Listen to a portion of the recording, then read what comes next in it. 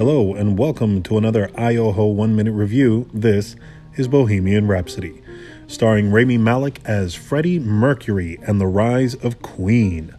Although I myself am not a diehard fan of Queen, I can't deny their impact on music or their status as a timeless and classic group. Where this film falls short, unfortunately, is in its pacing in the first half of the film. The film seems to merely highlight the beginnings of Queen, with Bryan Singer choosing some interesting angles which you can tell were for dramatic effect, but unfortunately aggravated me more than impressed. The second half more than redeems it, though. It feels like everyone took the time to stretch their legs. The story was more carefully executed, which really helps you with understanding the dynamic of the group and their love for each other and their music. The acting is strong across the board here. Everyone seemed to play their characters with a sense of respect for their real-life counterparts.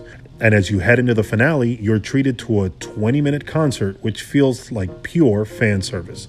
I was able to watch this in IMAX, and unfortunately, the film doesn't take advantage of the extra real estate. Although I do recommend you go see this, I suggest watch it in a standard format. Any way the wind blows, this music is just too good to pass up.